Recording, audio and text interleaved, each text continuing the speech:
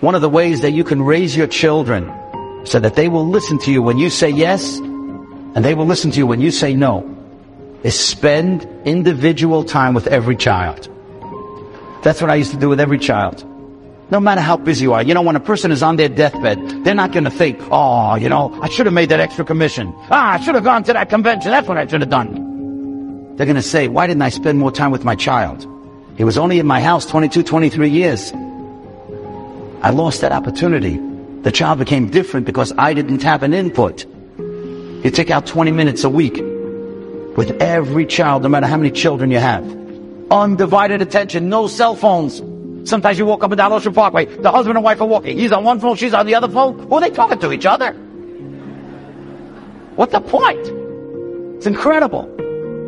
You go out with your child. They want to go bowling? Go bowling.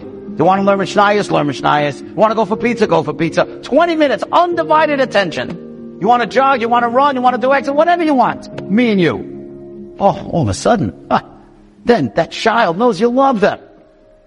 I remember I once asked my daughter, can't get over this. I once asked my daughter, I said, many times I tell you not to do anything. You're not to do certain things. How come you're never upset? She has a very, very good demeanor.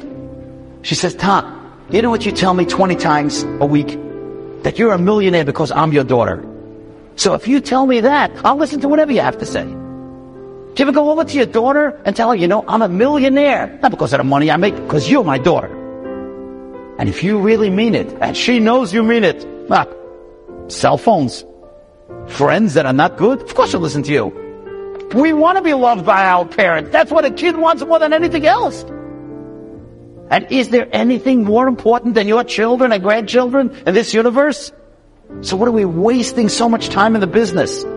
Of course, everybody's got to put bread on the table, and it's not easy. But there's a limit.